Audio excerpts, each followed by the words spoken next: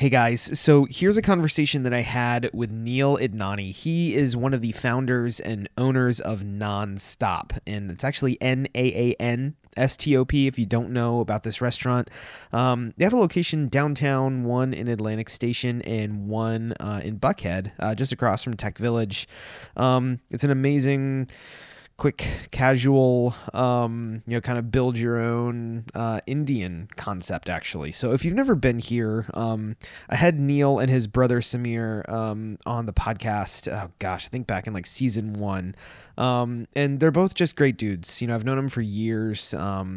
And I've always just really appreciated their story, and even more so really appreciated the recipes that they cook from, and especially their samosas, which is a family recipe, and it's amazing. So so here's Neal. Here's our quick conversation from catching up this morning. Doing good. Family's healthy. I'm healthy. Good. So we're doing well. How about you? Same. Yeah, man. I mean, we're I think we might have like kind of done the social distance, just kind of keeping to ourselves. Maybe like a few days before, everybody was like, "Oh, okay." So yeah, we haven't been to a park or seen people other than like FaceTime. It's been a little more than 2 weeks. So we got back from Charleston. We were there for Food and Wine, or Wine and Food Festival, and so we've just been kind of hanging out, the four of us so far, and we're still getting along. So yeah, that's good to hear. Yeah, that's good to hear. Yeah.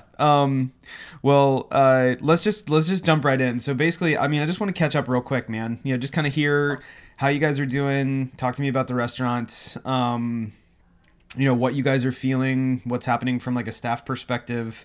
I just want to hear from, people who are, in the industry and still trying to run service every day. And then I have like one like kind of throwaway question for you at the end. Sure.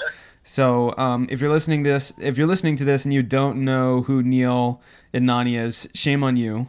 So he's one of the founders of NaanStop, and that's NaAN. You guys, man, when were you guys on the podcast first? This has been more than a year ago. It was a long time ago. It's been a long time. Yeah.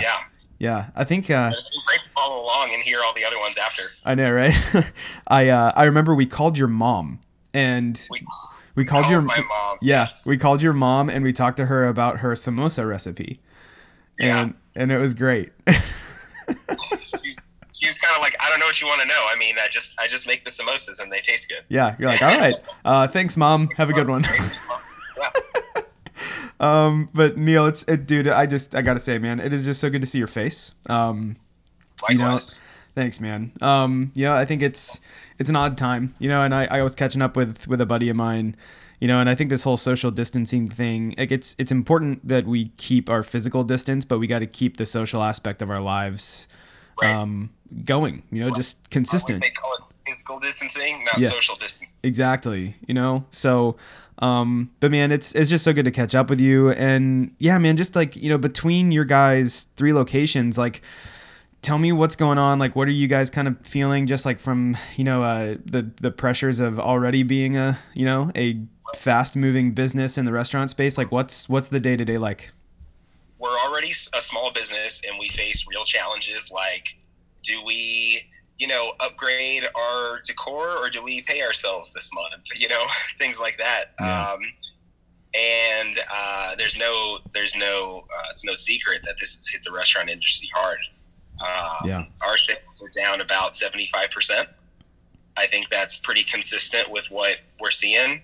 And a lot of places have just decided to close, and we are trying our hardest to just stay open and keep some semblance of normalcy for people, and offer delivery and takeout and no contact, and be as accommodating as we can be. And we're just trying to keep some people employed too. We feel an obligation as business owners to provide. We know our people are depending on us to provide a job so they can put food on the table and pay their rent. And so much is uncertain right now. Like, our first priority was just like, let's keep people employed to the best of our ability. Yeah. So, some of our crew have elected to just stay home. And we offered that. We told everybody, like, no hard feelings. Like, if you feel like you want to stay home, no problem. We'll see you on the other side, and your job will be waiting for you. Mm-hmm. And that's allowed others who really want to take the hours and like be doing okay, at least. Yeah. But we're running with like one cook, one server. Yeah. I was gonna say, man, you're someone took out one of the four or three of the four legs that you guys had. You know, it's like you know, it's and I mean, I've been in all three of your restaurants, and the hard part about like fast food is very different, where things are automated and people can kind of manage more than, maybe like 1.5 or 1.75 stations. You guys cook by recipes. Right. Like, you guys cook, and dude, I don't understand how. I mean, other than like, obviously your menu has to be vastly different, but that's still a lot to run on such a skeleton crew, man. Yeah, skeleton. Fortunately, everybody is, at least in our team, everybody's understanding that we're in this together. Yeah. And we're all just doing the best we can with the information that we got, and we'll do our best to take care of each other. So we've got a great team, and everybody just seems to kind of be rolling with it every day. Yeah. Just like, all right, what's coming today? Let's figure it out. So we're really, really fortunate about that. Yeah, that's good, man. It's good to hear. I mean, I think, as so many of my friends here in the city, just hearing them share, small moments where, it's like three of them in the kitchen, but they find something to laugh about, and I'm not sure if you've seen this, but I saw this, I think I saw this again today for the second or third time. And, memes, like, I'm a dad, so like, humor to me, like, it doesn't take much now, and I will laugh really hard. It's something that just wholesale, like, just in the clubs. Yes. Yep. And someone posted a photo of like this blank storefront, and all that it said was, "Remember places?" I was like, remember when we used to go to places? Yeah, it's so good. But yeah, I think we're resilient, and I know that we'll eventually find our way through all this stuff. But man, it's just it's good to hear some encouragement. It's hard to not. My hope at all this is, everything's been so divisive. Life has been so divisive over the last several years. My hope is that the good that comes out of this is that people come together. Yeah. People forget a lot of the differences that are between them, and they just come together and help each other out. Yeah. That's really, that's what I'm keeping in my mind that keeps me going day to day right now. It's like, let's just get people together. Yeah. It's a good word, man. It's a good thought. My last question for you, Neal, something that I was thinking of is, and like this kind of stuff, I'm caring for my family, and my wife and I are caring for our kids. And there's a moment where you think back to like when you were a kid and things just, were going wrong, and you just kind of think to yourself, like, I want my mom, like I want my mom to like cook for me or something. And, so I guess like that's my last question to you is like, if there was someone that came to you and that you could cook for them to bring them comfort or hope, just like that feeling of like a warm home cooked meal or something that has, more meaning than just food on a plate, like what would you cook for someone right now? Oh man. I've been thinking about just making dal and rice a lot lately. To me, that's comfort food, just lentils. There's a specific kind, we call it tur dal in India, in our region, Sindh. It's very specific to the Sindhis. And it's like a light, brothy lentils with like some pieces of tomatoes and some curry leaves in there. And just over white rice, just like freshly steamed, fluffy. And it was just such comfort food for me growing up. We've never eaten meat on Mondays, and it was one of the like things that my mom would often make on Mondays.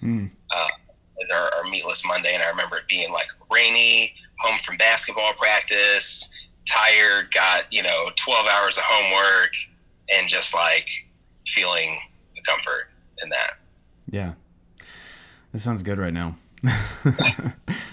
If I didn't have to physically distance myself from you, I would let you make me that dal and rice. I would eat it. I've been thinking about some creative ways to offer some of this kind of stuff. Mm-hmm.